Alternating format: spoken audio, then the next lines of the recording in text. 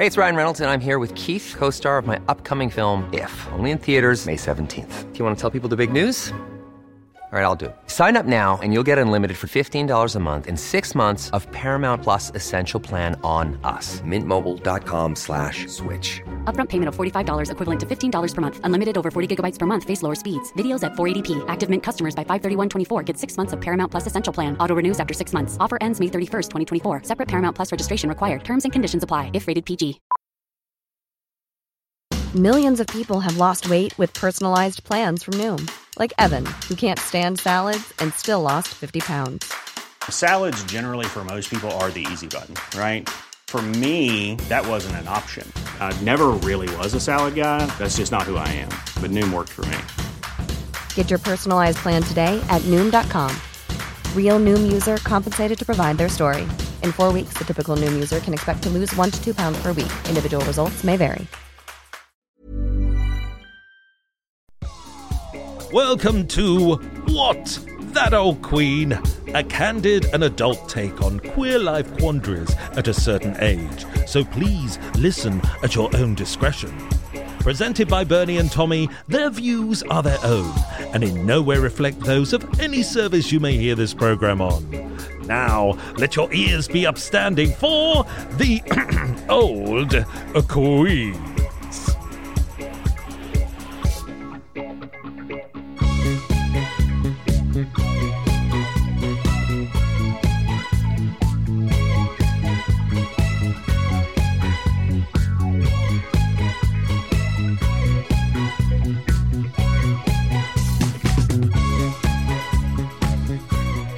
It's a very close day today, Tommy. Front door wide open. I know, and I'm still sweating like a pig in here.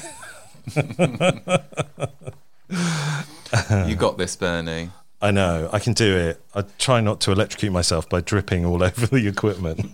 How many times has someone said to you got this today? That's the first time, actually. Okay, because I've started keeping a tally.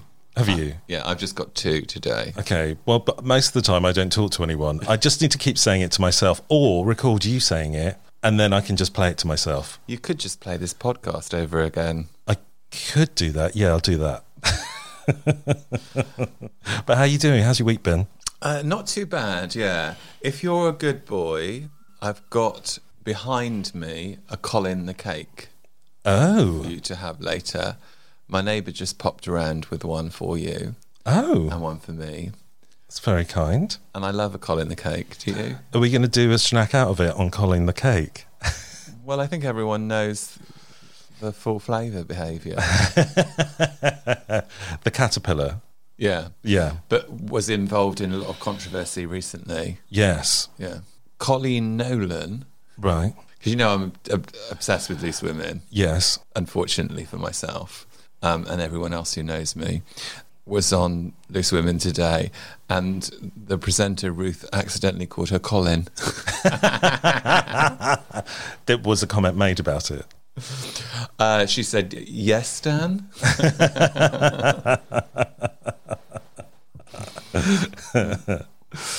Well, the thing about the Nolans is they've all got kind of interchangeable male and female names, haven't they? Because there was Bernadette, yeah, who could be Bernard, Colleen, who could be Colin. What's the other ones? I can't remember. Those are our favourites. Yeah, they're our favourites, yeah. Ooh. We got the door open, so you're going to hear all the traffic and workmen today. So how's your week been, anyway? Yes, it's been an interesting week. I was invited to do a very corporate gig for a company. I don't know if I'm supposed to say who they are, so I won't. Okay. But it was just me talking about my work to a worldwide company. So people were on a Zoom call from all around the world. And actually 100 people logged on, which was much more than I actually anticipated. Wow. I did prepare quite a lot for this presentation, which was very informal, just me talking. It was kind of like a chat show, really, about my work. But halfway through the call, and I'm doing my Zoom call in front of my front door by my desk, my new mobile phone. I think I noticed the new was delivered. iPhone. Yeah, so I had to stop what I was doing and receive a package. But yeah, it went very well. the presenter was saying, like, this is a worldwide, you know, it was a worldwide LGBT event where they were talking about my work in terms of like how I work with archives and stuff, tell stories that are hidden in some way. And then the presenter was like, if you're living in a certain country and you know someone might be like Tom that, you know, would be a brilliant guest, then please get in touch. Like if you're in Albania, for example, there might be someone that you can recommend. And I said, well, we all need an Albanian friend in our life. And then this woman piped up saying, I'm from Albania. So are you now her friend? I hope so. I mentioned this podcast and they all said that they'd listen in. So a big hello to the... I'm going to say Vertex because they were... Okay. I think it's fine. Yeah. And hello to the Albanian contingent. We're very big in Romania. So why we wouldn't be big in Albania, I have no idea. Well, I think we as well. Yeah, you know. Wow. I think that's fabulous. And hello to our new Albanian listeners. I mean, I think we're going to try and get the alternative narrative gig to Eurovision next year, aren't we? Has someone asked us to present the commentary? No, but I'm hoping they will. Well, someone suggested that we should. And one of our guests, Boogaloo Stew, has already done that. Instead of Graham Norton?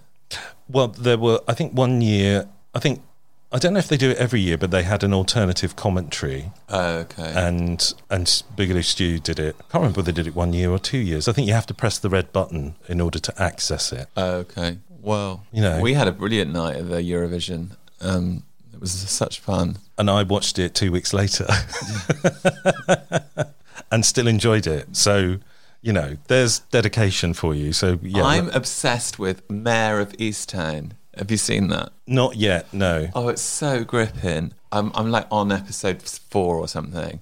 And last night I considered just staying up all night and just watching all of them because it's so brilliant. Ah, okay. Yeah, it's like the best telly. On what platform? It's on, I think it's on Now TV or Sky. Okay. Yeah. Your mum's telly doesn't get it, basically. It doesn't, no. It's very terrestrial, my mum's telly. But we've got a fantastic guest coming up. We've got Scott Flashheart Elliott from the multi-award-winning Probably True podcast, amongst other things. I've been listening to it today. Yeah, it's good. It's really good. There's like 2 different components of it, it feels like. There's the kind of section with the guests, and then there's these, I don't know, like audio essays where he speaks about issues that he feels passionate about. Yeah, it's good. And also they're quite short, so they're easy to listen to, other than the 70-minute epic that we tend to put out. His is small but perfectly formed, as is never mind the quality, feel the width. So I said that before, I think. Well, and with that in mind, this episode is sponsored by the Gran Canarian Tourist Board. Not really. Me, you, Ryan and Peter Baker were having a drink the other day and we started talking about this phenomenon, which is a gay mecca on Gran Canaria, which is the Yumbo Centre. And I've always wanted to make a documentary about it because it is quite a phenomenon. And I've always wanted to star in a documentary about it. Well, I wanted you to star in the documentary about it. So we're thinking of maybe doing a What That Old Queen funded documentary about the Yumbo Centre. Yeah. But I thought we'd do a little piece on it, which is not so little, just to give people a bit of background in case they haven't experienced the delight of the Yumbo Centre. It's quite a phenomenon. And when people think about gay destinations, they think about San Francisco or London or Berlin, Thailand, you know, all of those places. But one of the biggest gay meccas is Playa de Ingles in Gran Canaria, and people from all over the world, all over Europe, go to it. Because it's pretty good weather all year round, isn't it? It's beautiful weather, yeah, especially in, like, I always find the most depressing month is January, and it's beautiful in January. I've been a lot to the Canary Islands in January. I've been once in January, yeah. And it's probably a nice time to go because it's not too hot then. Yeah. Whereas in the summer, sometimes it's a bit blazingly hot. But anyway, shall we get our teeth into a little bit of the history and the experience of the Yumbo Centre. And Lorraine Bowen has written a song about it, which we will play out in the break, because she's kindly given us permission to include it in our podcast. And it is actually one of my favourite songs. And once you've got it in your head, you can't get it out. You can't get it out. And actually, it probably tells you everything that we're just about to tell you anyway. Apart from the... In song form. In song form, yeah. So in spoken word, we're going to do this. Do you want to do the first one? Because you've got an editorial change for this one, haven't you? The Yumbo Centurion, Spanish El Centro Commercial Yumbo. Is that all right? Yeah, El Centro Comercial Yumbo. Is a shopping centre in the island of Gran Canaria in the Canary Islands, the world's biggest and only LGBT shopping centre. It's an enormous area, open every day of the year, designed 100% for the entertainment of gays, lesbians, bisexuals and transgendered people. The shopping centre consists of a series of open-air courtyards and terraces. It has over 200 shops and international restaurants situated over multiple floors, ranging from clothes, shoes, perfume, your favourite, Tommy, and jewellery to electronics. And my absolute favourite is fridge magnets. There's a lot of fridge magnets and penis-shaped bottle openers as well. Access to the ground level with retail floors on several levels below ground. I'm absolutely gutted that my fridge won't take a fridge magnet. Will it not? No, it's not magnetic. It's integrated, isn't it? Yeah. Oh, well. The Yumbo Centre is also noted for its busy nightlife and its popular attraction for LGBTQIA plus visitors, offering a wide range of gay bars, discos, nightclubs and drag cabarets. In May and November, the events of the annual summer and winter Gran Canaria Gay Pride celebration are usually centred on the Yumbo Centre, attracting several thousand participants. Since opening in 1982, it has been the busiest and liveliest part of the town that rivals even the beachside. How can it not? Almost everything a holidaymaker would want to do, buy, eat or drink and see within the property. Not to mention it's open 24/7 to add colour and excitement to everyone's day or night. When we were there, they get the restaurant owners out into the main central part of it, and one of the restaurant owners came up to our group and was like trying to tempt us into his restaurant. He was saying, in our restaurant, we have cheeses from all around the world. We just kept saying that for the whole week of the holiday. Cheeses from all around the world. Did you respond in Spanish? Mi come queso? I didn't. No, we just laughed in his face. That means I eat cheese. Oh. That's the only thing I could remember when I was in Spain last. Anyway. Very useful, I would have thought. Well, would be useful for that restaurant. To say the Yumbo Centrum has plenty of restaurants is an understatement. It literally is the United Nations of cuisines. Furthermore, most of them are the best ones to represent their country's cooking. Whatever menu and palate demands, be it Belgium, Chinese, Danish, English, German, Indian, Italian, Spanish, and others, the plate will satisfy. It's undoubtedly within its 4 floors. Yumbo Centre is a paradise for all types of shoppers. It also is a favourite of people who love luxurious brands. That's me. Due to the Canaries' taxation system, considered to be the best in Europe, items such as fashion pieces, jewellery and perfume are way cheaper there. There's also a bounty of bazaars where haggling skills are put to good use and budgets can be stretched.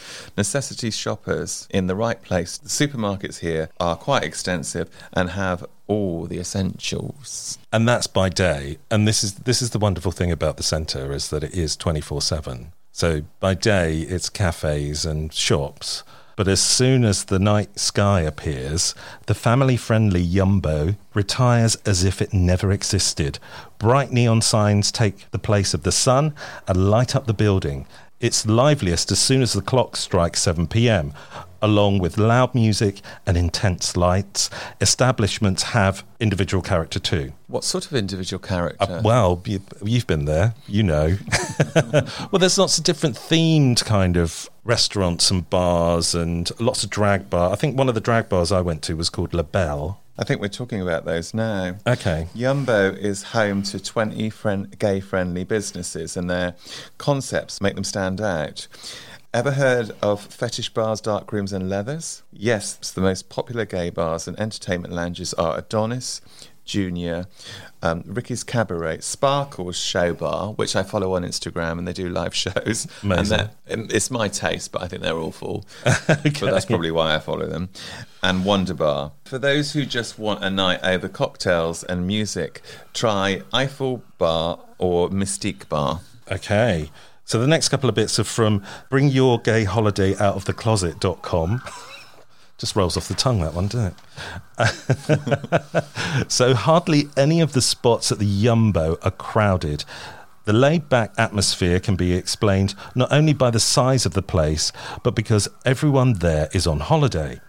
The good vibes hit you as soon as you walk in the door, and you feel much safer here at 3 a.m. than on the streets of any capital city. At the Yumbo, you can dress as you like because everything's normal here. It says you can wear Armani jeans. Are they normal for you? It's normal. Yeah. You can wear a tank top from the Chinese shop. That's also normal. Or if you're into uniforms and leather, you can do that too. That's normal. Yeah. To the point that the Leatherman go out on the streets already decked out in their harnesses, and they head over to a bar and restaurant on their way to their favourite club. Now, that was not my experience of it at all. Was it? It was very generic, like, I would say, tight T-shirts and skinny jeans. How long ago was it you went? Excuse me, I got something in my throat. From the Yumbo Centre. I think it's a tight T-shirt from 4 years ago. It was 4 years ago that I was there. Okay. Well, it obviously changes over time. And I guess at different times of year when different events are on. Well, they probably have little festivals, don't they? Yeah, yeah. The positive attitude also extends to the waiters and other staff, as well as their professionalism and ability to brighten up the place, which they certainly do. They really make an effort to ensure people enjoy the experience to the full. In Maspalomas, Europe's biggest resort, they're always conscious of the importance of visitors. Let me take you by the hand where membership's a smiling face, rub shoulders against the stars. In Maspalomas. Yeah. Ultimate Yumbo travel tip: have fun to open new things and keep an open mind. The Yumbo Centre is a round-the-clock wonderland for... just going to read that as vaccinators. Vacationers. Vacationers. Yeah. Maybe it is vaccinators now, though. From all walks of life. I'm distracted because my fridge is piping up again. Thus are these hordes of people with different preferences and interests. The diverse crowd also makes an excellent place to visit. While at it, taste different cuisines at every meal. Chooses from all around the world. Shop till you drop. Wake up to the bar hop all night and see drag shows too. We saw a drag show and everyone was chain smoking in a very small room, and it made me quite ill. Did it? Mm. I think you just need to chain smoke with them. That kind of I think that was the part of the problem. I was like, when in Rome. Do you think your fridge has started up because you mentioned it and it's jealous of not having a fridge magnet from the Yumbo Centre? I've got a little trick with the fridge mag. With the is I put a 16 kilogram kettlebell on top of it, and it does stop it. Yeah, well, we'll try that in the break. Okay. It's exciting, isn't it? But so obviously we've done a huge advertisement for the Yumbo Centre now, so we're going to get free drinks when we go back there, right? Well, hopefully. I hope free so too. Airplane tickets as well. Yeah, just a free holiday would be lovely. Yeah. Thank you, Maspalomas Tourist Board. But it is quite a phenomenon, and I just kind of love it there. And I quite like this culture of like multi-use shopping centres in a way that we kind of have it a bit here, but because we don't have the weather and they're not open air, and it's just an odd, unique kind of experience there, isn't it?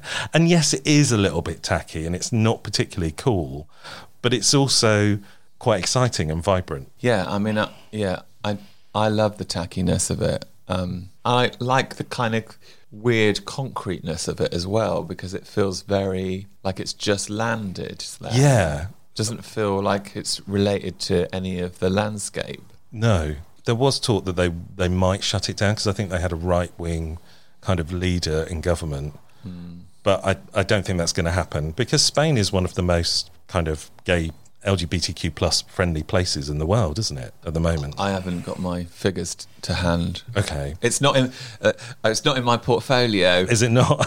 That's what the health minister kept saying on Radio 4 today. Okay. It's a good retort. Yeah. Anyway, that is a fabulous Yumbo Centre. Tommy and I have some particular stories to tell, but maybe we'll leave that for the documentary. Great. That we're going to do.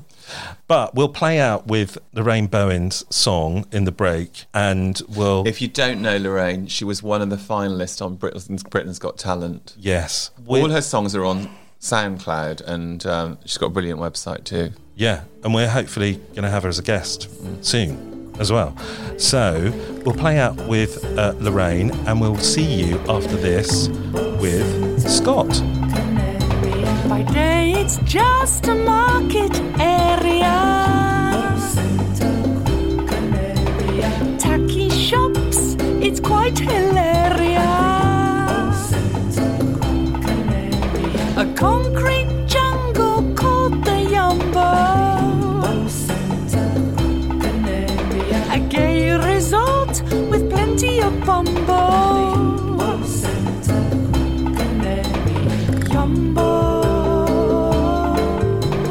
Yumbo Centre, Gran Canaria, Yumbo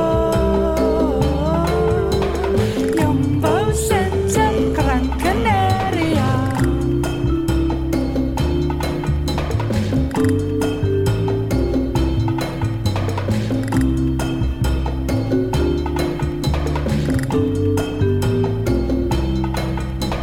Grab a cocktail in Bavaria. Lots of bears, the better the hairier. Parading peacocks and muscle merriers. My friend, he caught a load of gonorrheas.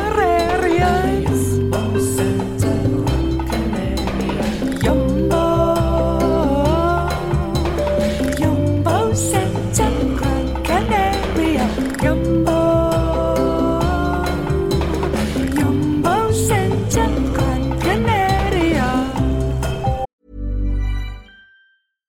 One size fits all seems like a good idea for clothes until you try them on. Same goes for healthcare. That's why United Healthcare offers flexible, budget-friendly coverage for medical, vision, dental, and more. Learn more at uh1.com.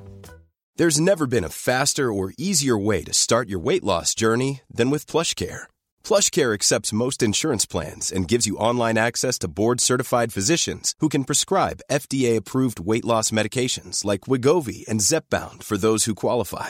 Take charge of your health and speak with a board-certified physician about a weight loss plan that's right for you. Get started today at plushcare.com/weight loss. That's plushcare.com/weight loss. plushcare.com/weight loss. Life is full of awesome what-ifs, and some not so much, like unexpected medical costs. That's why United Healthcare provides Health Protector Guard fixed indemnity insurance plans to supplement your primary plan and help manage out-of-pocket costs. Learn more at uh1.com. Hey, it's Ryan Reynolds, and I'm here with Keith, co-star of my upcoming film, If, only in theaters May 17th. Do you want to tell people the big news? All right, I'll do it. Sign up now and you'll get unlimited for $15 a month and 6 months of Paramount Plus Essential Plan on us. MintMobile.com/switch. Upfront payment of $45 equivalent to $15 per month. Unlimited over 40 gigabytes per month. Face lower speeds. Videos at 480p. Active Mint customers by 531.24 get 6 months of Paramount Plus Essential Plan. Auto renews after 6 months. Offer ends May 31st, 2024. Separate Paramount Plus registration required. Terms and conditions apply if rated PG.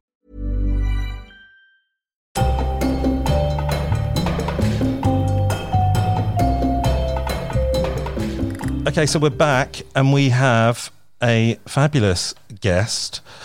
Mr. Scott Flashheart Elliott from the Probably True podcast, which is stories of queer life and even queerer sex. He's a multi-award winning writer, editor and producer with a background in award-winning content creation and a passion for elegant communication of great ideas. I took that off your website. I like that elegant communication. I know, it is quite elegant as well. Well, I like to think so. I mean, keep going. Don't stop. Keep Okay, talking. I'm just going to take this other line, which I quite liked off your website. In a previous life, I co-founded and directed the UK's largest and fastest growing lifestyle magazine. What was that? It were back in the day. Oh, this is some time back. It was called So Gay. I didn't name it. My business partner at the time named it. Okay. But yeah, it was a long time ago. Did you hear of it when it was out? No. Was it a magazine? No. It was an online magazine, so it was mostly just like a website with articles. I thought it might be one of those magazines that are usually in the gay bars. We did want to do that, but it cost a lot of money, and that was what kind of tripped it up in the end. We didn't have any cash. Yeah, I used to take them home and have a little wank over the centrefold. Well, who didn't? I've certainly done that before. There was one I remember. There was a lovely young man in. They do the nightclub section where some arty photographer goes around and takes pictures of all the pretty boys dancing and getting sweaty. There was one of a boy with a glow stick hooked onto his Prince Albert, and that's all I remember. I couldn't tell you what he looked like or anything. He just had a glow stick hanging off his knob. Oh. I wonder if somewhere on the internet that photo still is there. Should we track it down? So. I think we should. There were a couple of lovely young men in those things that I just kind of like, when you get a little bit of a crush on someone just from a photo and you're like, oh, one day I shall meet him and he shall fall in love with me and we shall be married in the spring. It never happened. Maybe that's for the best, really. Maybe not. Who knows? It still could happen. And you worked as a professional masseur. I did, in Soho, yes, for 4.5 years. It was exhausting. I ended up running the place, actually, because I was working with a lot of girls who were they were beauty technicians, and there was a lot of beauty involved. So they needed someone who could do a spreadsheet and like cash out the till at the end of the night. So I ended up running the bleeding place, which was fun. Are you going to ask me if I gave happy endings? That's usually the question that follows that first one. I wasn't going to. Didn't enter my mind. But I mean, you missed an opportunity to hear a story there, then, haven't you? You can tell us if you want. Well, I talked about this with some friends of mine once, and my Spanish friend, who I think maybe because English was his second language, or just because he's quite straight to the point. I kind of said, well, if I did, I certainly didn't charge extra. And he was like, oh, so you were a whore? I'm like, no, I didn't charge anyone. He's like, oh, you were a stupid whore. I'm like, all right, yeah, that's. I see your point.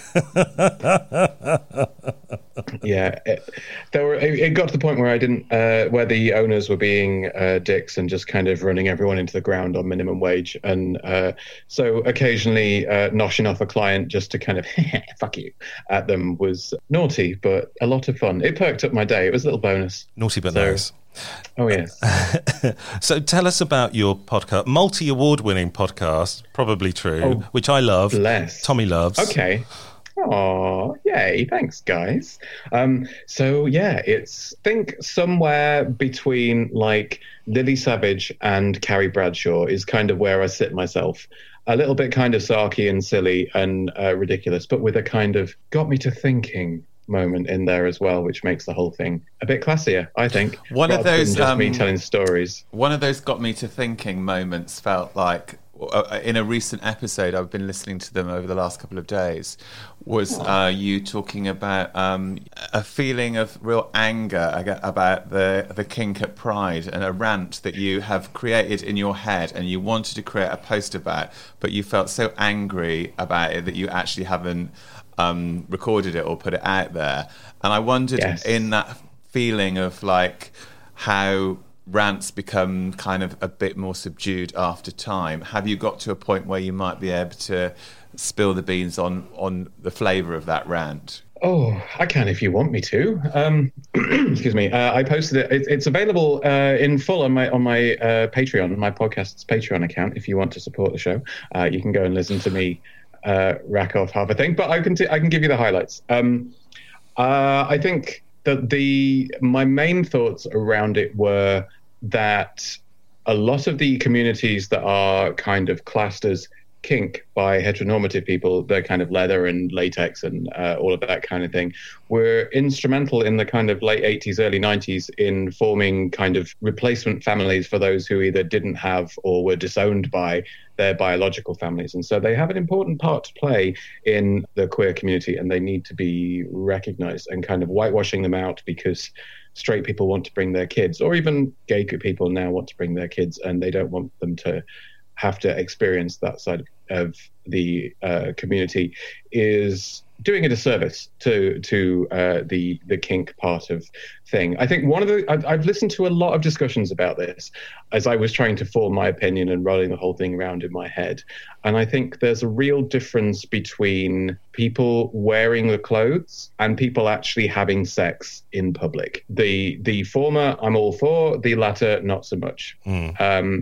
And I think it does become very difficult to draw that line, because that's the thing of fetish, is that sexual things don't have to involve nudity or penetration. It can be like the dom-sub relationship. It can be pups on leads and things like that. So again, it's iffy, but I would say that kink should be welcome at Pride, in my opinion, but people like having sex or doing drugs openly should not. Which of course, the things that people hold up as the examples that shouldn't be allowed. But then, if you look at things like Carnival or not so much, Notting Hill Carnival, maybe, but I'm thinking more the bigger, more raucous ones kind of in the US and maybe South America. I don't know. I'm not really up on those. They're not LGBT, but they still have a lot of people having sex and being overtly sexual. And it seems that there's a little bit of a double standard there. It's like, oh, the gays can't do this, but we're not going to hold the straight thing up to the same kind of thing. But even something like Boomtown feels so hedonistic, that it probably does have that double standard, really, because it is about looking for something to criticise. Yeah. Well, lots of festivals do. Festivals in general are pretty hedonistic. Yeah, and I think that the hedonism has a part to play in all that. I just don't think you should be getting your dick sucked on Regent Street. Sorry, can I? It's all right if I swear. Am I all right to say words like dick sucked? Okay, just checking. We're explicit. Just don't say Regent Street. Yeah. Yeah, just yeah. Don't say heterosexual. Okay. No. Readers, horrible. And I think a lot of the time when people say, oh, think of the children, or I want to bring my kids, I can't bring them because it's not family friendly. And that's very much the heteronormative idea of what a family is, for one thing. Yeah. And two, the kids, if the kids see people in funny outfits, they're going to see people in funny outfits all day. There'll be people wearing like fantastic drag outfits. There's always the kind of people in their pants and Speedos and things like that. And then there'll be people in leather and jock straps or PVC or something, latex or something equally sexy. And that all they'll see is people in fun outfits. That's all that the kids will care about, unless there is actual sexy stuff happening that someone has to explain to them afterwards. I don't see a problem with that. Was kind of where I was going for it. And I feel like these conversations are always kind of thrown around to sow discord and get some arguments going that don't really need to be there by people who would seek to divide us. Yeah, exactly. I mean, we've been quite kink positive, haven't we? Because we've explored lots of kinks. We've done features on kink. We used to play. I actually was going to play Kink My Bluff with you. To test your knowledge on kink, but we can save that for another time. But in answer to my question, it does feel like, that feeling of being really angry about something has actually formed into something quite articulate that you can talk about well in terms of like not just shouting. Now, yes. A couple of weeks ago when I wrote the episode, a bit less so. There was quite a bit of shouting. I did kind of, in the original script, I did kind of go off on one kind of saying how the people who are thinking that the way to be accepted by the breeders is to be as like them as possible, and to kind of change all the things that make discard all of the things that make being queer fun, so that we can be just like the straight people, only both of us are boys instead of one of us is a girl. That's no fun. And the original chant wasn't "we're here, we're queer, but tell us if you want us to change, we'll do whatever it takes until you like us." That's not really what they were chanting back in the day. So, No. No, thank you. Queer Podcast Network is another thing that you've set up. Are we now automatically members? Sure, why not? Congratulations. Yes. It was a thing I started back before the world ended, just to give, because I knew lots of people who were starting out and kind of getting into podcasting, and no one was really helping them. There were lots of people who were willing to pay to charge them to help them, and I was just kind of like, well, I worked it all out myself. It's not difficult, but it's nice to have someone to hold your hand and help you through it. As I'm sure you guys kind of. You guys kind of did this yourselves, didn't you? You're not you're not professional radio people. Well, I'm a voice artist and audio producer, so well, there you go. Yeah, I kind of knew a thing or two, but it's been a huge learning curve doing a podcast as compared to, isn't it? Yeah, to doing voiceovers, corporate voiceovers, which I do. It is really good fun, and also I think one of the reasons why I wanted to do it is because I do a lot of corporate stuff, and I wanted to do something queer, because I didn't want to be seen as the voice of the patriarchy, which, and I really, and also when I had the original idea, I think when I emailed you, I thought it was going to be me on my own, and it was also going to be a similar kind of monologue thing that you do. But then I thought no one's going to listen to it if it's just me on my own, so I asked Tom Marshman to do it with me, and it's far more entertaining. Yeah. I'm sure. Like, it is. I think you chose well there. I think if I went back to start again, I would possibly. I don't know, because I'm so used to it now, and this is the thing. Like, I make jokes about not having many friends, but I'm quite introverted, so I don't have that kind of close knit crew. So to do it on my own was my first nature, really. But it does get a little bit exhausting, because if I don't do it, it doesn't get done. Whereas between you can spread the load, as it were, which is always fun, and kind of do bits and work together. And you also have, presumably, you have your own kind of social circles. So you're reaching out to two people's friend groups and beyond, whereas my friends are all sick of me talking about it now. I'm sure that's not true, because you're multi-award winning. I am, and I don't believe it either. Don't worry, you don't need to. You don't need to disguise that confusion in your voice, because I don't know how either. Well, not a clue. What's the top tip to win an award? Asking for a friend. Oh, okay. Because we haven't won any. But you have such great content, though. Like, I love you listening to your show. Like I was saying earlier, I've not made it through a whole episode, but I kind of jump in and out. I have this because no one commutes anymore. So I used to have like a good 45 minutes to an hour of like solid listening twice a day. Whereas now I just put one on while I'm cleaning the bathroom. Well, no, because that hasn't happened since lockdown. So when I go to the shops when I go to Sainsbury's or something, but that's 10, 15 minutes. It's not long enough to get a full episode in. And if I press stop on an episode when I get back to my house, I won't come back to it. I'll always go on to the next one, because I'm a horrible person and have a very short attention. I think that's why yours are quite good, because you've got a selection of different lengths. Yeah. There was one that I was listening to about the island, which I really liked, and it made me think about the Queer Circle housing fundraising scheme that they're trying to put together. Like a queer like housing estate, I suppose, in Greenwich. Do you know about that? No, I've heard it mentioned, but I haven't kind of done any research on it, mostly because at the moment I'm between jobs, and hearing about other people having lovely houses really kind of gets me going. But I was like, oh, good for them. And scroll. But yeah. But you could be the resident podcaster. Yeah. I mean, I'm sure they've got a bajillion podcasters already. So many. But that'd be nice. Yeah, I could just walk around and be like, hey, listen to my voice. I'm talking. But I suppose a top tip for podcasters. Oh, for being a good podcaster. No, not being a good one, just winning awards Oh, just winning awards. Yeah. Oh, blow some judges. Yeah, that's what we do it. I hasten to add, I haven't. I mean, I might have. I don't know who the judges were. And, you know, the law of averages says it's possible. You know, that there's going to be some overlap at some point. I think resonating, doing stuff that resonates with your audience, that makes people go, oh, yeah, I can see myself in that.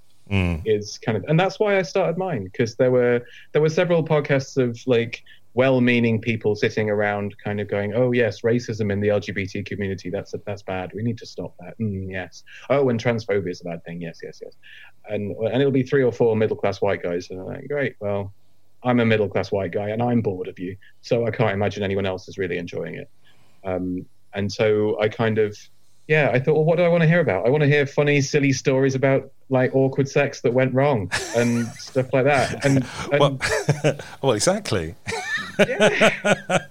And that time, like me and my first boyfriend were trying to have sex, and a bottle of poppers slipped out of a lube cupboard hand and just splattered all over the floor, and we nearly died because we couldn't, because we were in this very small bedroom, before we realized what was happening, there were these fumes everywhere, and we were both going really kind of dizzy and weird, and we had to basically like leave the room. And was there no windows? There was a window, but it was quite small, and so what we kind of legged it from the room, like covering our modesty, as this is student housing back in the day, and then had to kind of like, we were both just giggling our heads off. It took us like 20 minutes to stop giggling because we were so like oxygen deprived. and then I had to kind of put a cushion over my face, charged into the room and opened the window as far as it would go, and then ran out again and slammed the door. And we just had to kind of sit awkwardly in the living room in our pants for an hour until we thought that the fumes would have dissolved enough for us to be able to go back in. We'll get the shaken ruined the carpet. Yeah, well, it ruined the carpet. Didn't get my deposit back. Oh, gosh. Well, they are room odorizers, so I'm assuming that's what they're for, right? Well, who wants their room to smell like felt tips? I've never understood this. Like, mine does a bit. But I bet it does, you filthy bit. But yeah, so, and there was no fun side of the LGBTQ experience, and so that's where I started, and then I realized that having guests would be a good idea, because there's a lot of stories that I can't tell because it's not in my little world, because I've lived a very protected and sheltered life, and I'm happy about that. I'm quite pleased, but I'm aware that a lot of people don't, and that shouldn't mean that they don't get to tell their stories too. Yeah. So I think that's one of the reasons why we started the podcast, because traditionally in the gay world, when you get older, you're kind of considered past it. And one of the reasons why we wanted to put a positive spin on being older in the LGBTQ plus community, but also make it fun and entertaining, because some of the stuff that was out there wasn't. Yeah, and I mean the stuff that isn't definitely has its place. Like in terms of, it doesn't, and not everything has to be fun. There's a lot of stories that need to be told that are about the suffering that our community's been through and that people have had to deal with. But it doesn't have to all be that. It's a bit like one of my jobs back in a previous life was as a queer film critic, and so I went to quite a few film festivals and stuff. And you could pretty much, for a while, not always, but almost a lot of the time, queer movies kind of fell into coming out stories, AIDS and misery stories, and then lesbian love stories, which, without fail, end badly. I have yet to watch a lesbian love story that ends happily ever after. And that might just... Oh, no, sorry, there was one that involved lucha libre wrestlers and was absolutely amazing. But all the others kind of...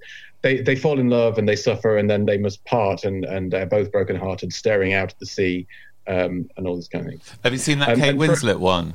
Oh, God. Which one was that one? It's like... They all blur after a while. It's like a fossil one. She's like a fossil lesbian. A fossiling lesbian. She's not an actual fossil. She likes. She's like an archaeologist. Yeah, she's an archaeologist. Okay. Yeah. No, but was it any good? Did it end sadly? It does end sadly. It sort of has. There we go. It has the kind of same vibe as Portrait of a Lady, which I love as well. But yeah, it's not a happy ending. I didn't realise you were a gay film critic, because I made some gay films back in the day, so you probably criticised them really badly. Anyway, I always did my best to be. I always did my best to be even-handed and kind of work and not be like, oh my god, another coming out story. We get it, but there was always a soft spot for me where a film would find joy in the queer experience, because there is a lot of joy. Like, I think as British people, I don't like that phrase, but we do seem to have a bit of a gallows humor. We can find funny moments in quite heavy stuff quite a lot of the time.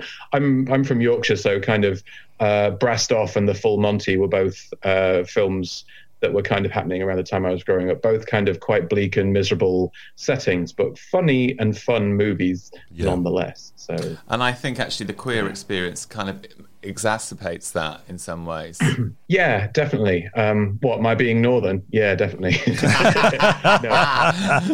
No, seeing the humour in the tragic or the kind of like the darkness. Yeah. Yeah, definitely. And I think, as with everything, it's the way you tell them. You can have a really sad story that at the same time feels uplifting and you know, like fills your heart with something lovely, or you can just beat it into everyone, kind of Werner Herzog style, that life is meaningless and we're all going to die. It's up to you. You know, you choose your own adventure, don't you? Yeah, definitely.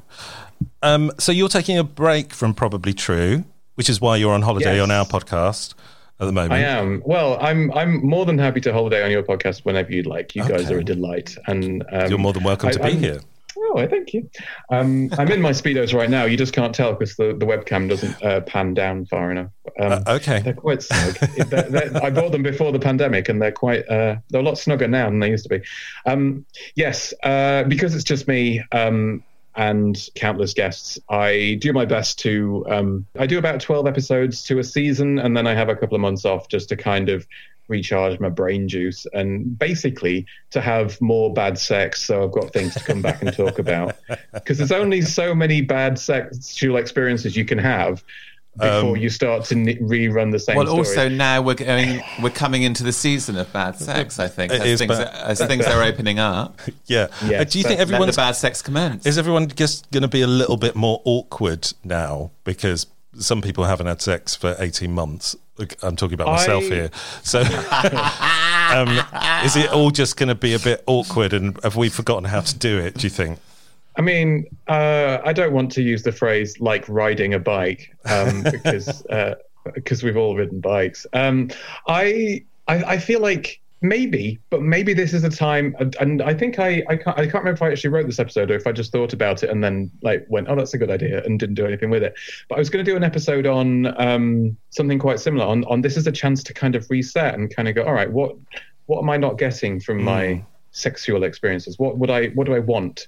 And kind of realigning, as it were. That's a wanky marketing term. I used to be a marketing wanker. You can tell sometimes, but I hope I've kind of undone a lot of that. But I've been doing a lot of sort of consultancy work for like arts organisations that I work with, because they're kind of reimagining what they might be when they open up. So they're kind of like looking to create themselves as being more equitable as we move forward. And I'm just like thinking, well, we all just need to do a bit of that work. Yeah, like make your penis more equitable. Make your bum more enjoyable for you and for other people. I mean, that's basically what I've been doing this whole time. Wonderful. That's what I've been doing for 40 years, but, you know, it hasn't worked yet. But I think that, and the focus for me for a long time, especially because it took me a long time to kind of accept that I could be found attractive. Like for a lot of the time I would be like, oh, he's cute. Why does he want to sleep with me? That's very weird. I'm not going to say anything. I'm not going to like do anything that might discourage him. I'm just going to make sure he has great sex with me, because if he leaves thinking we've had great sex, then maybe he'll tell his friends and maybe someone else will want to have sex with me, rather than focusing on making it good for both of us. I was doing a lot of as long as he's happy, and then kind of just finishing myself off after he's left the next morning or whatever. Next morning, 20 minutes later. But I think a lot of queer people have that. I think I've had that. I think and again, I think it's the fact that we we're square peg round hole because we're fitting into a society that doesn't really fit with what we are, that we tend to have low self-esteem sometimes. Definitely. And especially if you don't fit the standard template for what a good gay is. And, I grew up in the 90s and 2000s. So the first time we saw gays on screen, it was Queer as Folk. So it was Charlie Hunnam as a 17-year-old, blonde and blue-eyed and beautiful with about 5% body fat. Or the slightly older and slightly creepy and predatory Stuart Alan-Jones and Vince What's-It, his best mate. They're not. Now we wouldn't see them as particularly healthy role models, but back then that was all there really was. It's the same with Will and Grace. They're both obsessed with being thin and pretty and attractive to everyone, and they speak in catty one-liners to each other, and none of that is healthy in reality, but it was entertainment. But I have to say, with Will and Grace, I have watched the comeback episodes, and what I quite liked about it was it was those queens, but now in their 50s, and them dealing with being in their 50s, and that's what I loved about it, because it kind of took away all of that mystique that they had before, and actually they're dealing with getting older and not being the prettiest. Okay, well that's good, because I didn't watch it because I watched it through the first time. I watched all of it when it was on in the early 2000s, and then someone I was like, unless it's going to be kind of very different, I don't know if I'll go back to it. And someone said, oh no, it's just more of the same. I was like, well, I don't need that, but perhaps I was misinformed and I should give it a chance. Well, it was kind of more of the same, but with a different outlook on it. Okay, do you know what I mean? Well, I did see a clip where Will was schooling some young twink on why Madonna was an icon, because she kind of stood with the gays through the 80s and 90s, and she'd been there for the AIDS epidemic and all that kind of thing, which was nice. I kind of think, oh, good, yeah. But it didn't make me want to go back and watch the episode. So we don't need to do that with you now. What's that? Talk about how great Madonna is. Yeah. No, okay. My goddess of choice. my goddesses of choice are Kylie and Cher, in a kind of yin and yang. I know I've seen your In Cher We Trust t-shirt, and I'm quite envious. But I see Kylie and Cher as yin and yang. They're like, Kylie is light and joy and sparkle, and Cher is darkness and pain, but moving through it, growing and becoming something new. Yeah. It's like me and you, Bernie. Yeah. Which one are we? Well, am I Cher? Yeah. I'm darkness and pain, obviously. And older. Anyway, shall we do some Queens of Agony? Surely, yes. Sorry. Okay. I'm going to do a big gong, because that's what I do. Yes.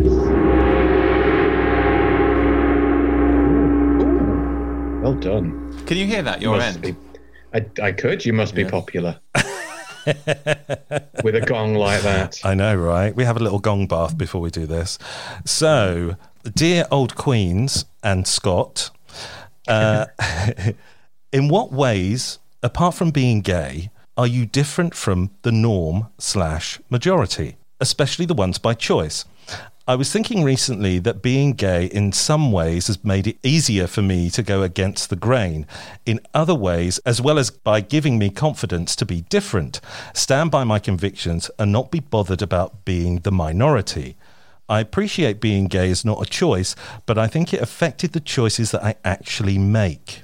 My traits are gay, adoptive parent, vegan, immigrant, atheist, stay-at-home dad.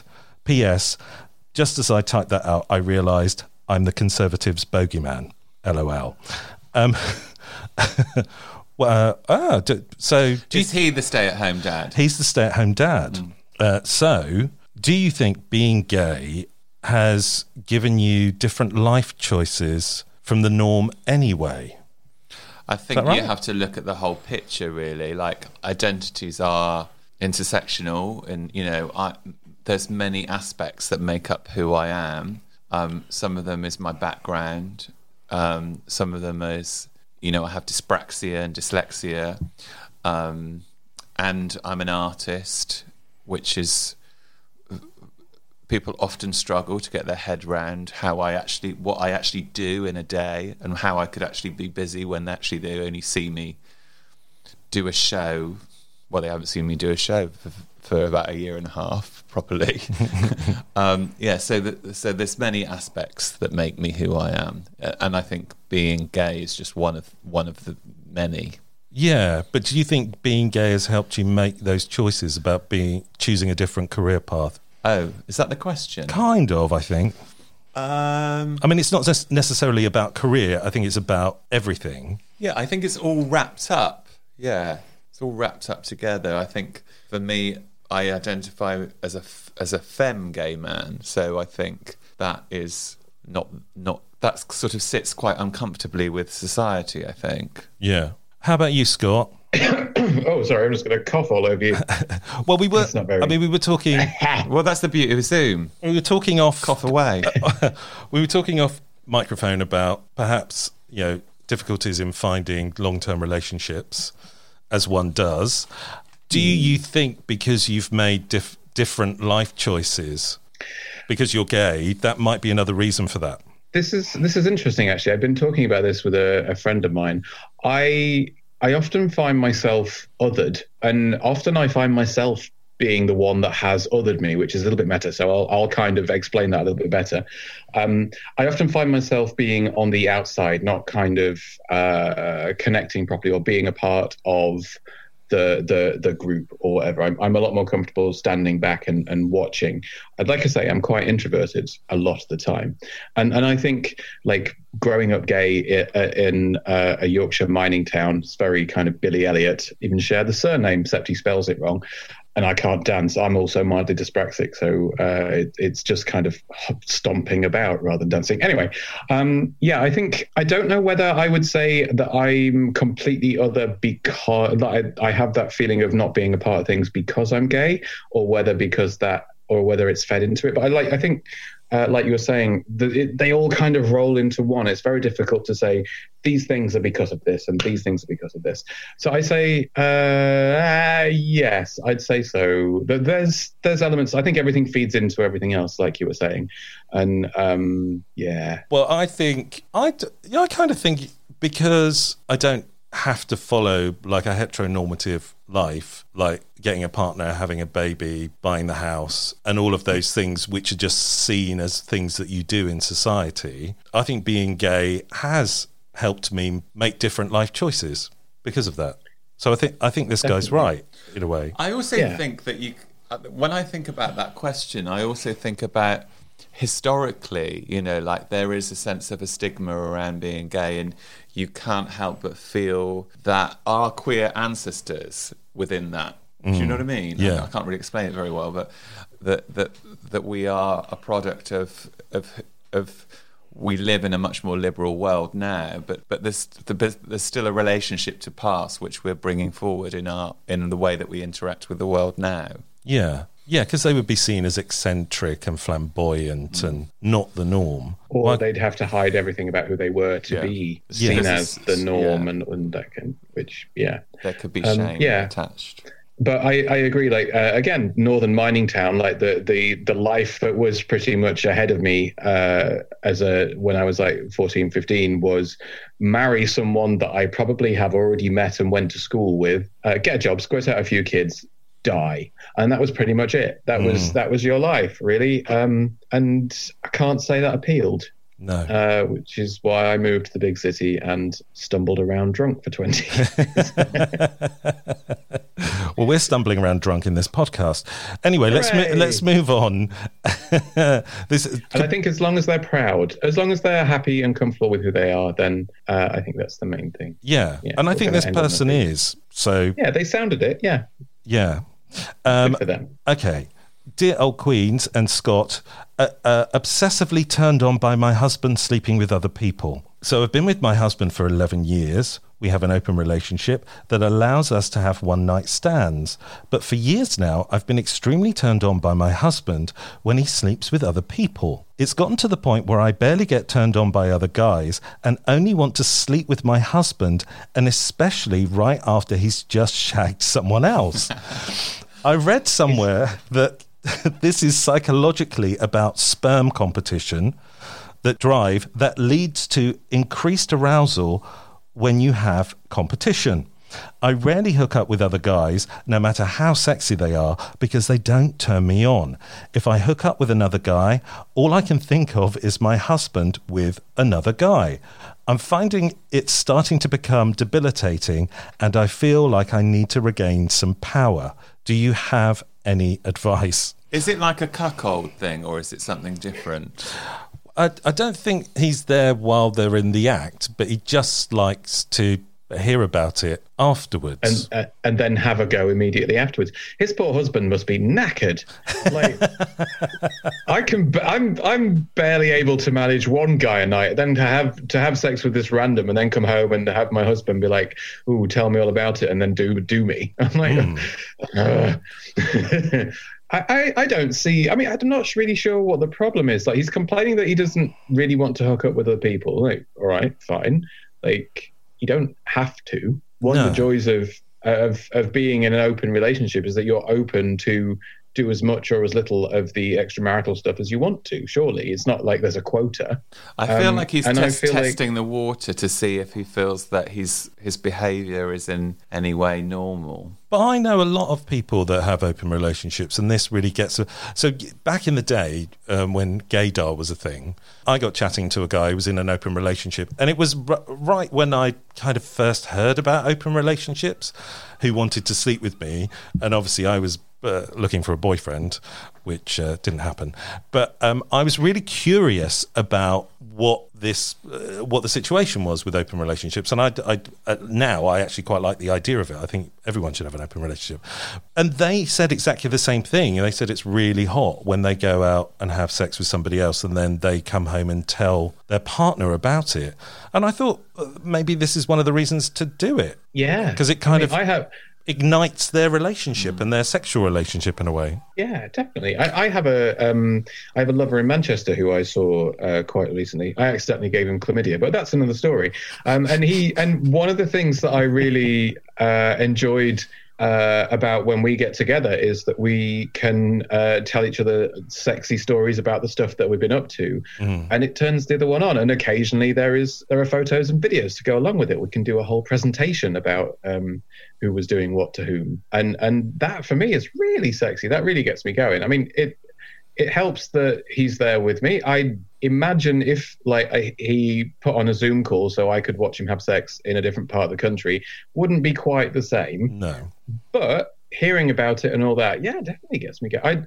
I wonder if there's a little bit of this, of almost like, I don't know this person that's emailed in, obviously, and I don't want to project anything of mine onto them, but I wonder if there's a little bit of residual shame around the open relationship kind of sexy kind of thing, because I'm wondering if there's a little bit of, oh, I shouldn't like this, I shouldn't want to know about it, they should do it without telling me, and it should be something that we never speak about, when much more healthily the thing would be to talk about it. And if you find it sexually arousing, then brilliant. I mean, as long as your husband's got another one in him, otherwise he's going to be like sore more than anything. Well, maybe they could leave it a day or something. Yeah, like have a go in the morning when he's had a nap and a Gatorade. Give him a chance to recharge. But I think I don't see a problem, really. And part of that made me smile was the slight tone of worry that they're only attracted to their own husband, and that's the point. Yeah, perhaps. Yeah, but I don't see any, as long as everyone's happy and there's a lot of communication happening and all of that, I think that sounds wonderfully healthy, and I'm actually mildly envious. And I think as well, like, part of the joy of an open relationship, as far as I can see, because I am quite a lazy person, is I can outsource the bits that I'm not in the mood for. Like, if my significant other is all randy and stuff, I can say, look, get on Grindr and pop down the road. I'll have your tea ready for when you come home. That for me, and I can sit and watch telly, like catch up on my Netflix. For me, that is. Well, what I was thinking was I would actually like to receive a letter from the partner. as well, and just to get another perspective. Maybe we'll get the retort next week. That's true. Just the partner going, I'm so tired, I'm so sore, everything is spongy and bruised, please leave me alone. I don't want an open relationship anymore. Okay. Anyway, I like you, Scott, I think there's no problem here. And I think that's all perfectly fine and healthy. I think maybe he's probably thinking I should be out there having sex with other people and enjoying it as well. But, maybe that'll come at some point. Yeah. And like the idea of being sex positive is to be, yes, having as much sex as you want is great, but also if the amount of sex you want to have is very little, then that's also fine. You don't need to be having a lot of sex to be sex positive. Indeed. Okay, let's move on. I've got 2 more questions. Dear old queens, weird fetish, size difference. Is this weird/odd? Everyone thinks they're weird today, and it's all fine. Nobody's weird. I feel so weird. When I was little, my older brother played football, and his teammates would come over and lift weights in our basement. One was this really tall, muscular guy. He was like a giant to me. When I was in college, a guy on our rugby team was 6'7" and looked like a bodybuilder. He loved showing off his body and his size and strength and would walk around lifting guys, wrestling them, and would do curls with some of the guys. I love that. I'd get so turned on. Well, this Me week... too. Keep talking. Well, this week, I met this guy who's 7 foot tall. Wow. Good Lord. And I was hard as a rock the entire time I stood there looking up and talking to him. What's up with that? It seems so weird and bizarre. I'm generally not attracted to average men, but if they're at least 8 inches taller than me or super muscular, I get hot and bothered. Again, I don't see a problem with this. I just say, I just want to say yes. Yeah. Yes.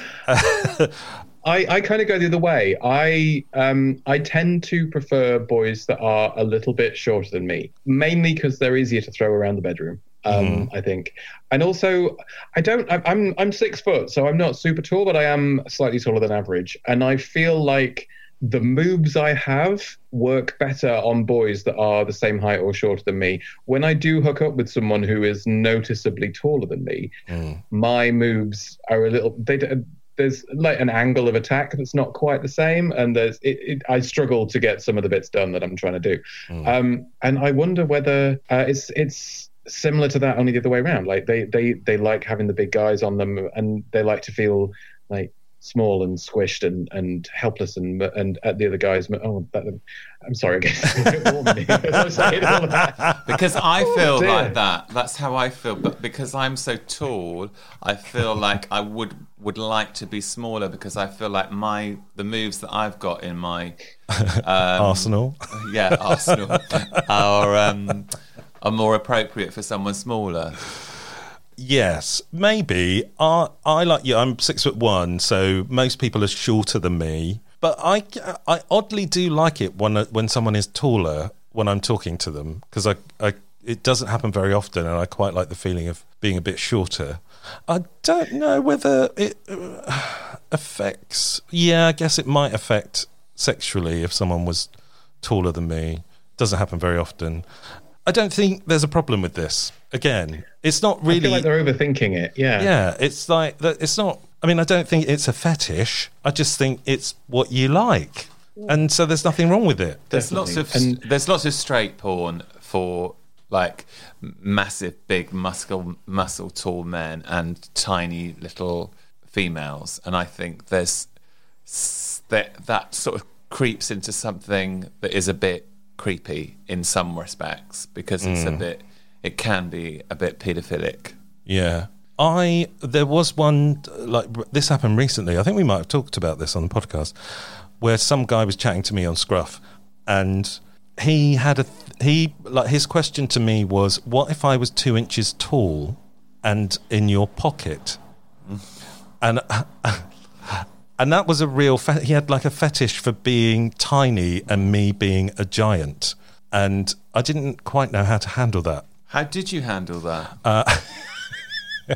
Well, I don't think I did. Well, you could have said, well, right now I'm speaking to you on my mobile phone and I'm just going to put you into my pocket. Yeah, maybe. Maybe I should have been more open to it. Yeah, I don't know. Have you ever had that, Scott? Just anyone want you to be a giant? Not really. One of my lovers liked that I could lift him up easily with one arm. He would like grab my hand and I could go like that and lift him because he was a skinny little thing and I'm all big and strapping. And there was a lovely young man that I had a couple of very sweaty and fun evenings with who wasn't taller than me, but he was a lot broader than me, and it just felt nice to be held by him. He holds you nice. Yeah. Which was, so I think as long as you're enjoying it and everyone's consensual, I don't think that's that weird. Sorry, love, you're going to have to try a bit harder if you want to be weird. Indeed. Yeah. Okay, I think we've answered that one. So final one. What's the most embarrassing thing you've ever done? Mine is staying at my parents' recently and somehow managing to stream a gay porn video to their TV via their TV stick from the spare bedroom. They were downstairs watching something at the time. I said I accidentally clicked on a pop-up, but I feel like they know and I can't shake off the cringe. Ever since I heard, "Is that you sending that to the TV?" being shouted up the stairs, I haven't been the same person. We've all been there. What a time to be alive. But is that the most embarrassing thing you've ever done? I don't know. I once had, when my mum was compos mentis and not in Shady Pines, she used to come and stay with me, and I had an Apple TV thing which sometimes would go into kind of sleep mode and then share pictures from my phone, and I suddenly realised there was a dick pic on the TV. I don't think she noticed, and I quickly switched it off and changed it. But she probably would have liked it if she saw it, to be honest. She might have just thought it was a beautiful exotic flower. She might have done. Something by Georgia O'Keeffe, perhaps. I think my mum knows what a dick is. Anyway. I'm just looking at an orchid right now. Yeah. As long as it wasn't your penis, I think there'd be an extra layer of awkward there if it was your dick that your mum was looking at. I was worried that it might be mine coming up next, so yeah, I quickly switched it off. I had a similar thing. Like back in the day when I was at university, I had Windows on my PC thing that I would use for studying, and it had that kind of automatically uses the photos on the hard drive as your screensaver, and quite often nudes of me would pop up, and it became a bit of a running joke with my friends. But that's not even close. I mean, the number of embarrassing things I've done, and I mean, are we talking about things that I look back on now and think, oh, but at the time I thought were okay, or are we going more kind of really awkward, cringy, accidental kind of thing? I don't know. Whatever you would like to share, really, Scott. See, the one that comes to mind is one that I've been trying to find an outlet for in my podcast. So this is technically an exclusive, I suppose. I certainly haven't used this in any Probably True episode yet. But a couple of years ago, back in the before times, a friend of mine worked for Recon, and they were setting up their annual event. They have their big kind of fetish party. I can't remember what it's called, but it's at Fire every year, or it used to be. And they needed someone, a team of people to kind of come in and help set up the piss tank and the spanking saddle and all the different things that people use for various sexy things. And so I went along and helped them because it was like cash in hand, easy peas. And they were like, oh, if you want to stay and actually stay for the party, you can. I'm like, well, I am actually quite knackered because I've been here since 8 o'clock this morning. But yeah, sure, I'm here. I'll have a Red Bull and a sandwich. Why not? And they had like a spare jockstrap or something that I could wear, so I didn't have to go and find anything particularly kinky. I wasn't particularly comfortable. I don't like it's different. I mean, naked is fine, but wearing a particular kind of get-up doesn't really... Anyway, this isn't part of the story. And there was this really hot guy who was getting boned in one of the slings that I'd helped set up earlier that day. And, you know, as the wanting to take some professional pride in the sling that I had set up, I thought, I'll join the queue. I'll have a go on him while he's in while he's in this sling, so just so I can see how sturdy it is, and also he's really hot, so why not? So I waited my turn, and of course I was enjoying watching everyone else give him one or two. And so finally it got to my turn with this lovely young man. And I was very keen and very excited because it was someone that I'd seen around, so I knew I quite fancied him already, and he was having a great time. He was quite happy laid there. But by this point, see, no one had told me that the floor underneath them gets quite slippy with, let's say, lube. But it certainly wasn't just lube. But let's say lube for the purposes of this. And so up I trot, very, very kind of excited to be doing this guy that I fancied for a while, that I've seen around, and who is happy to for all comers, literally. And so in my haste to kind of pop it in and start this wonderful moment between us both, I don't notice that the floor just underneath him is covered in fluids. And so as I kind of lean forward so as to begin our little interaction, I slip and lose my balance. And obviously there's not a lot to grab on a sling because there's not much, there's only kind of the frame around the edge, and I was a little bit too far forward for that. So what happened was I slipped, tried to grab something, ended up headbutting him in the crotch, and then landed face down in the puddle of slime underneath him on the floor. So he's doubled up because I've just nutted him in the balls, and I'm drowning in other people's jizz underneath him. And of course, I get up, and it's all down my front, dripping off my chin and all over my chest. This selection of bodily fluids, and he's in a lot of pain. And in the end, I had to kind of wipe my face and then kind of help him out of the sling so he could go and hobble and have a drink before deciding whether or not he wanted to come back and have another go. So I didn't get to have a go on this young man that I'd fancied for so long. And I'm really, really hoping he doesn't recognize me or himself from this story should he hear this podcast. Bernie always creates brilliant titles for the podcast. And I just wondered whether this one could be Drowning in Other People's Jizz. Maybe. Let's see. And this was live streamed to your parents' Now TV stick? Yes, okay. that was right. Broadcast around the world, including to my parents. I don't think I can beat that one. Can you, Tommy? I don't think so. Well, I had a few ideas, but the one that was sort of awful, an awful thing that happened to me was when I was living in a big house share and I had an attic room, and I was chatting to my housemate in her bedroom, which was on a lower floor, in my pajamas. And then I went up to my attic room, and we all just had those massive big dial-up computers. It was years ago, about 20 years ago. And I thought, I'd just have a little wank before I go to bed. And so I got the dial-up up, and I was just loading up a page. It was a very big room, and little did I know that someone had actually broken into my flat. So there was a burglar in my flat, and he was hiding behind the sofa. And I'd just pulled down my pyjama trousers and I was ready to go. And he revealed himself from behind the sofa. So I had to kind of tuck myself back in and sort of have a fight with this burglar. And well, as it transpired, he ran, we had a fight, he ran out the door, but we called the police and they got him. And then he'd burgled lots of people in the area, and he was sent to prison. But he'd never come face to face with one of his victims. And so I had this call a year later from his social worker saying, he's doing really well and he really wants to meet you, because it was an important event in his life. He came face to face with someone that was just about to have a wank.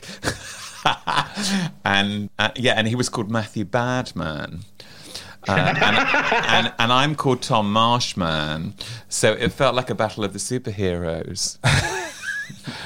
Maybe he wanted to meet you because he fancied you. Well, he wanted to see where it could have gone. Yeah, I mean, it could have been... When you said he revealed himself... I was hoping for something different. I was expecting him to join in. Yeah. I was expecting like a porn scene scenario. I think that would have been too scary. well, maybe, but also quite exciting. Perhaps. Anyway. I live to tell the tale. You have. Well done. and so has Scott, with a face full of jizz. Your turn now, darling. I can hear you kind of steer things away from having to share yours. I mean, everything I do is embarrassing, so it's just... if I went into it, we'd be here all night. So I'm gonna pass over with just the dick pic on my TV in front of my mum. And also, we've come to the end of the podcast, I feel, because we've been on here for a long time. Scott, thank you so much for joining us. The time has flown. It's been an absolute pleasure. Please let me come back again. I'd love to do this more. That would be lovely. We'd love to have you back. We'd love to hear more embarrassing tales from you. Oh, my God. Jesus. Although you've made a whole podcast out of this, right? Yeah, that's true. I have to keep doing awful things to myself to keep you guys satisfied. Is it not enough that I almost died by poppers and then almost drowned in jizz? You want more? It's been an absolute pleasure. So thank you so much for having me. And very, very keen to come back and do it more because you guys are a delight. Oh, thank you. So are you. And tell our lovely audience where they can hear your podcast and the like. Oh, in all the best places where you find podcasts and some of the really dodgy ones as well, like that. Just search for Probably True. It's called that because my mum listens. She's very proud of me. Everything I talk about is completely true, or 99% true at least. And if you want to find me on the internet, just search Scott Flashheart with 2 H's. And there I shall be, I'm sure. I'm fairly easy to find to it. You guys are amazing. And I'm glad you do what you do, and I love listening to you. And I promise I will make it all the way through an episode at some point. maybe you'll make it all the way through this episode. Who knows? Oh Christ, no! I never listen to my own. Oh, you're exactly like Tommy. Tommy doesn't even listen, so I have to edit, so I have to listen to it multiple times. So, but anyway, Scott, thank you so much for being on the show. Please say goodbye to our lovely audience. Goodbye, lovely audience. I hope you've enjoyed this as much as we have. And if you want to hear the tables turned, I'm sure in the next season of Probably True, the lovely Bernie will be joining me for an episode to tell some filthy stories. To tell some awkward stories, which I haven't revealed tonight. Excellent.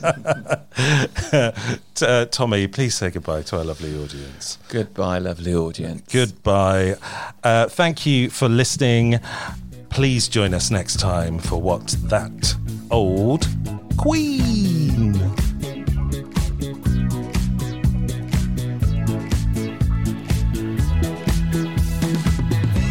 You have been listening to What's That Old Queen?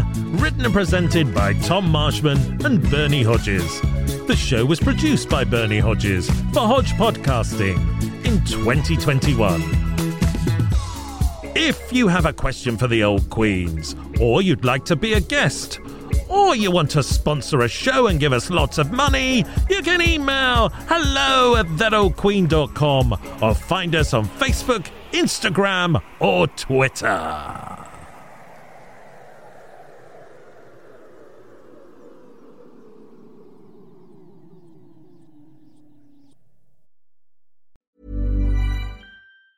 Hey, it's Danny Pellegrino from Everything Iconic. Ready to upgrade your style game without blowing your budget? Check out Quince. They've got all the good stuff, shirts and polos, activewear, and fine leather goods, all at 50 to 80% less than other high-end brands. And the best part? They're all about safe, ethical, and responsible manufacturing. Get that luxury vibe without the luxury price tag. Hit up quince.com/upgrade for free shipping and 365-day returns on your next order. That's quince.com/upgrade.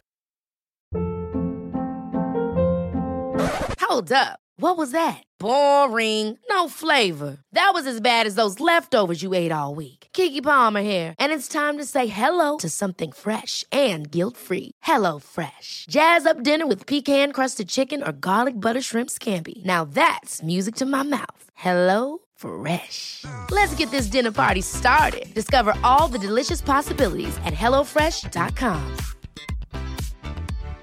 If you're looking for plump lips that last, you need to know about Juvederm lip fillers. With Juvederm Volbella XC and Juvederm Ultra XC, your lip look, whether it's subtle or bold, can last up to 1 full year with optimal treatment and no additional maintenance. Find a licensed specialist and see if it's right for you at Juvederm.com today. That's JUVEDERM.com. Add fullness to lips in adults over 21 with Juvederm Volbella XC or Juvederm Ultra XC. Do not use if you have severe allergies or a history of severe allergic reactions, or if you're allergic to lidocaine or the proteins used in Juvederm. Tell your doctor if you have a history of scarring or taking medicines that decrease the body's immune response or that can prolong bleeding. Common side effects include injection site redness, swelling, pain, tenderness, firmness, lumps, bumps, bruising, discoloration, or itching. As with all fillers, there's a rare risk of unintentional injection into a blood vessel, which can cause vision abnormalities, blindness, stroke, temporary scabs, or scarring. For full, important safety information, visit Juvederm.com.